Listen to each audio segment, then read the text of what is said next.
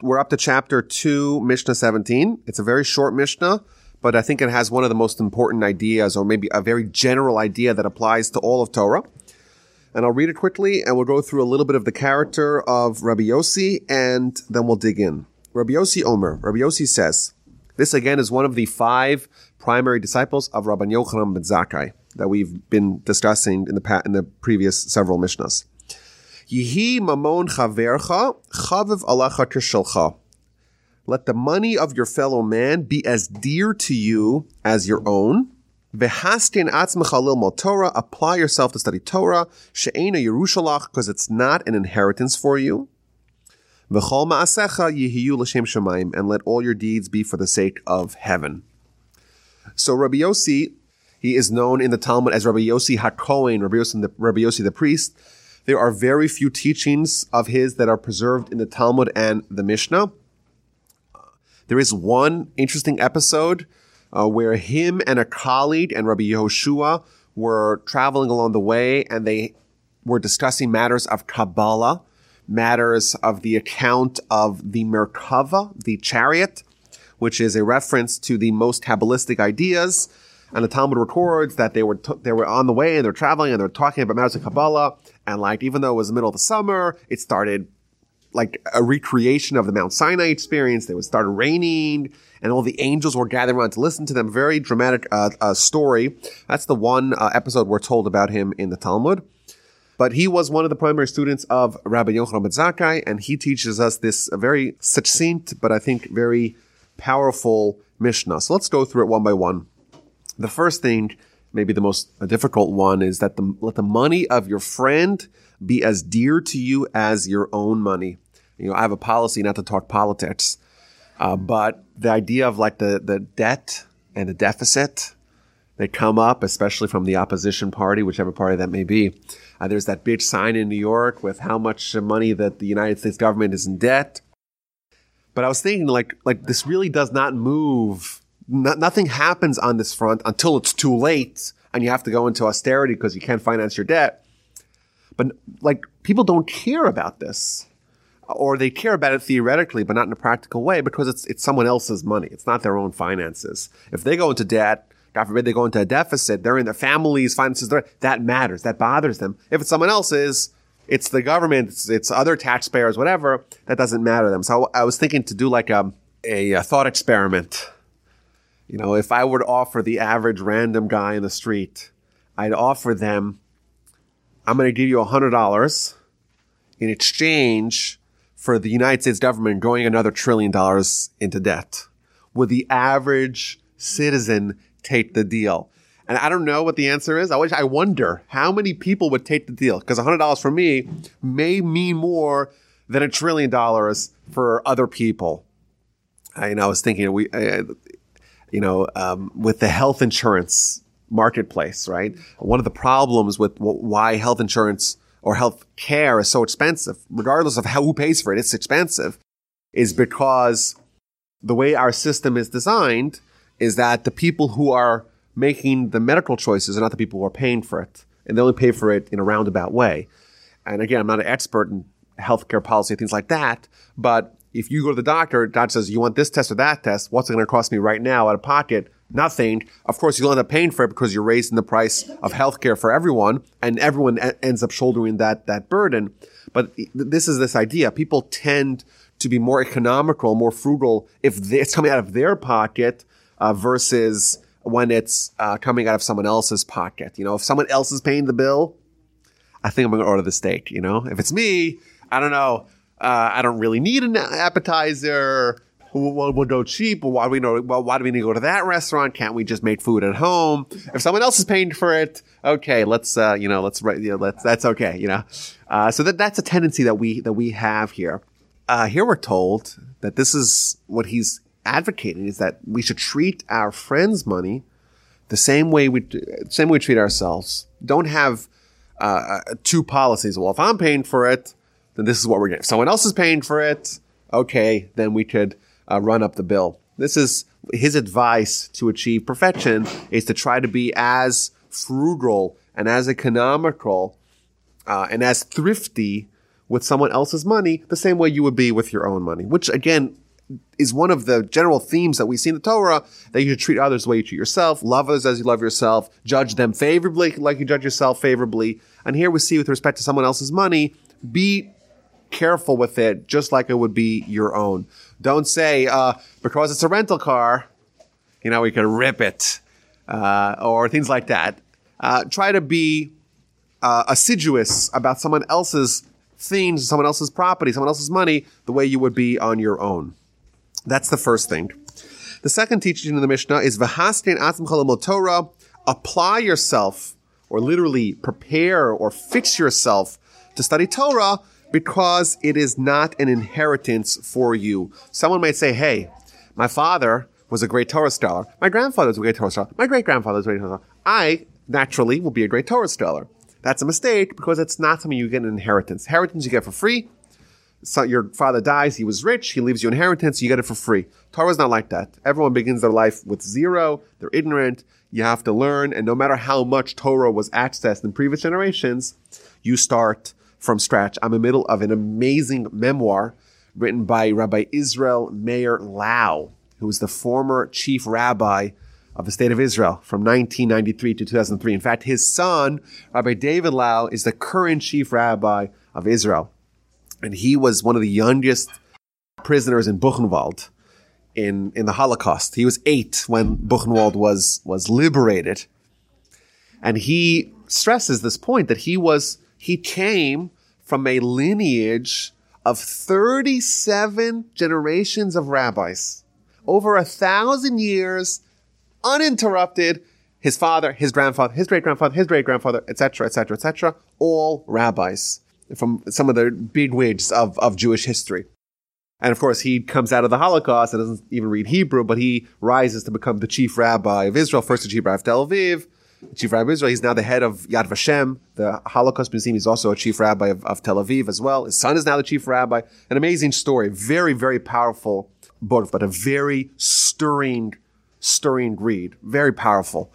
And you read about how he was hiding in his brother's backpack in Buchenwald, and they said, okay, everyone throw all your stuff in the fire. So he had to jump out of the backpack. Crazy. And he's a little kid, and he's surrounded by all these men in this horrific conditions.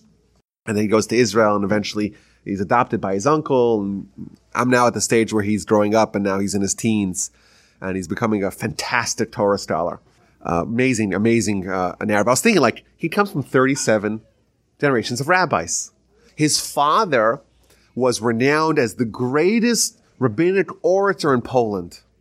An amazing orator. And he references this many times in the book, that people who hear him speak and heard his father speak, they say, you have a little bit of your father's son. He's a great speaker, as his son is as well. Amazing, highly recommended, Out of the Depths. That's the name of the book. But I was thinking, you come from 37 generations of rabbis, and here what do we say? We tell them, apply yourself to study, because it's not an inheritance. Yes, maybe you're more predisposed, maybe you have certain gifts, but you are born ignorant. And if you want to become a great scholar, you have to apply yourself. You're not going to get it for free. It's not an inheritance for you. And now this is an interesting idea that we see throughout the Jewish literature about the subject of Torah greatness, that is very much a meritocracy. It's not something, if you're a Kohen, your kid's going to be a Kohen. If you're a king, you're King David, well, it's likely you're about to pass that on. Those things are more passed on by family, whereas the greatest crown of them all, the crown of Torah scholarship, is available for everyone. There's a very famous citation from the Rambam in chapter 3 of the Laws of Torah Scholarship, where he brings out this point. He says there's 3 crowns of glory in the Jewish nation. The crown of the kingship, of the monarchy, the crown of the priesthood, of the Kohenship, and the crown of Torah. And the crown of monarchy was given to David and his family. And if you're not part of that family, nothing you could do to become part of that family and become a king. And if your father's not a Kohen, you're not a Kohen. No matter what you do, you don't descend from Aaron. You can't be a Kohen. However, the greatest crown of them all, the crown of Torah scholarship, is open for everyone. Whoever wants to come and grab it, it's yours. And he points out, interestingly, from the Talmud, that the Talmud has a question. We know that there's hierarchies. The Kohen gets the first aliyah, and there's certain honor that is accorded to people based upon their status. And the Talmud asks the question, what to do if you have a high priest on one hand, the greatest spiritual leader of the Jewish nation, but he's ignorant in matters of Torah. On the other hand, you have a bastard, someone born from an illegitimate union, but he's a great Torah scholar. Which one of them is accorded more honor? And the Talmud says that the bastard, the mamzer Talmud Chacham, was a Torah scholar, he takes precedence over the high priest who is ignorant. Because this is earned. The Torah scholarship is earned. You don't get it as inheritance. It's a meritocracy. You have to earn it. You're on your own. That indeed warrants that the person who has that crown, who's the bearer of that crown, is given plaudits for his accomplishment. And finally, we read, V'chol ma'asecha yehiyu l'shem shamayim. Let all your deeds be for the sake of heaven. This statement is, by the commentators, they explain this really encapsulates everything that the Torah wants for us to achieve. That all our deeds, not just our religious, our ritualistic, our spiritual deeds, all our deeds should be for the sake of heaven. Of course, this is going to be a tall task, as we will see. So, all the commentators speak about it in their own style. But Rabbeinu Yonah, for example, he says, even matters that are not mitzvos, and he gives a list: eating, drinking, sitting, standing, walking, going to sleep, marital intercourse, conversations, everything, things that are just things that people do, all the needs of your body, all that should be focused towards spiritual aims, towards matters of heaven.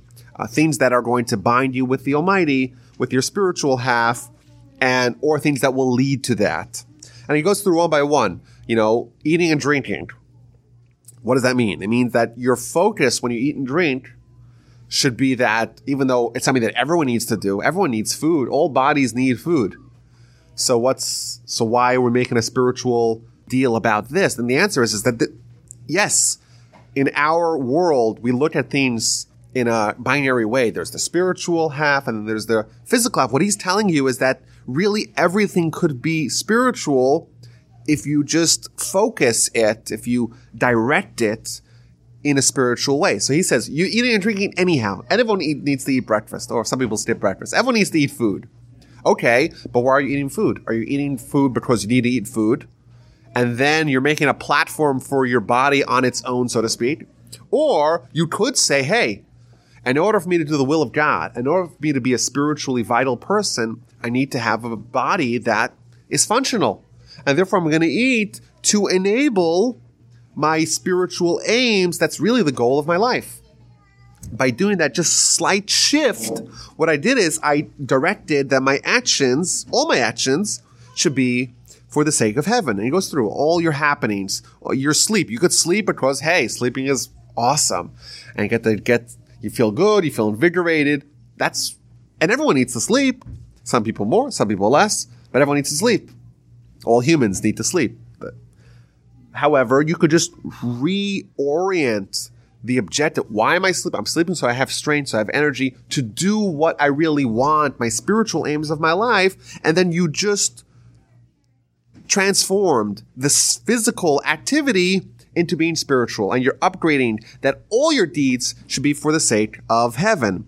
And he ends up with the bottom line, klalo shodavar, the bottom line, chayav adam lasum einav v'libo al drachav. A person has to focus with his eyes and his heart on his ways and to evaluate and to weigh all his actions with the scale of the intellect. And if you see something that brings you closer to service of God, you should do it. And if not, you should depart from it.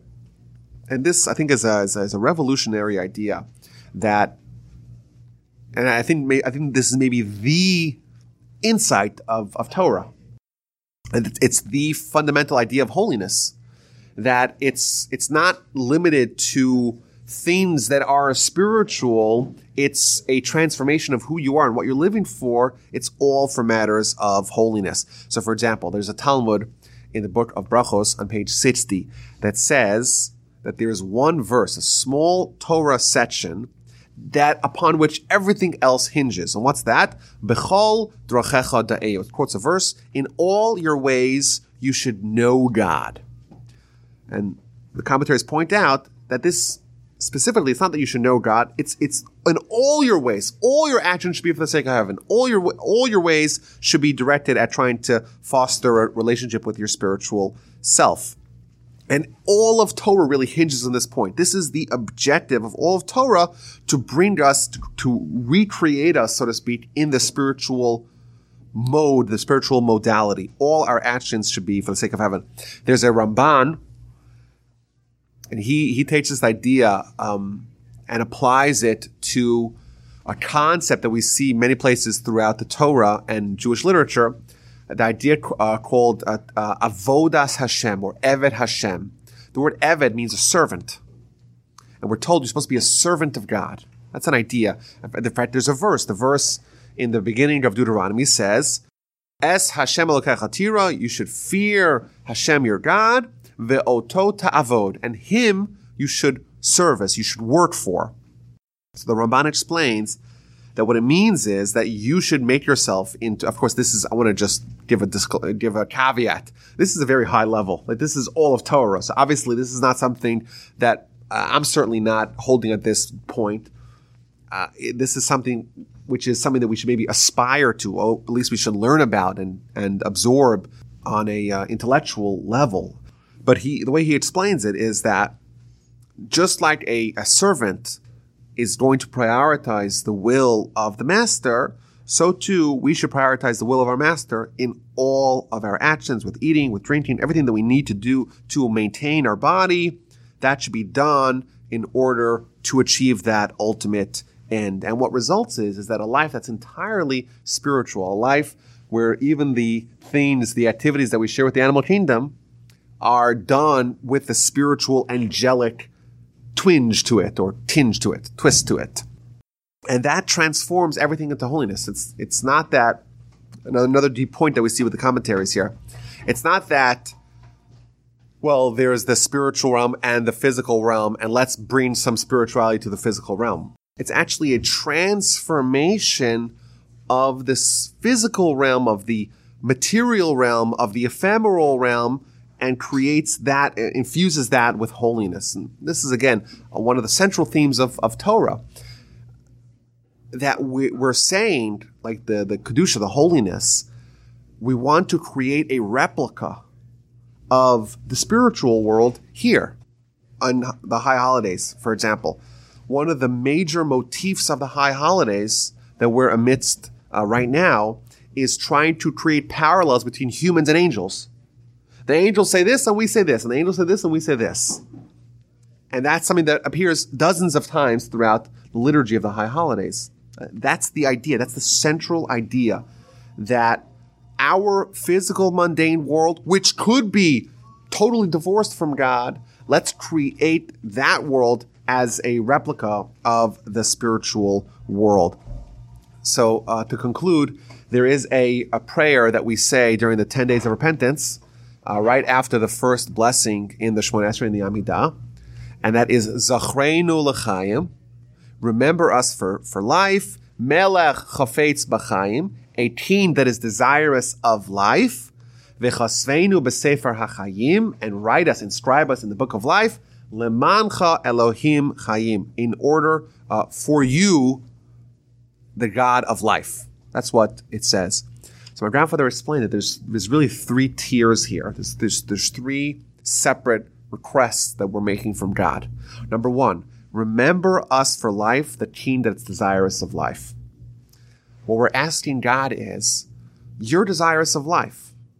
Maybe I'm not deserving of it, but so what? Because you're desirous of life, give us life nonetheless. That's the first tier.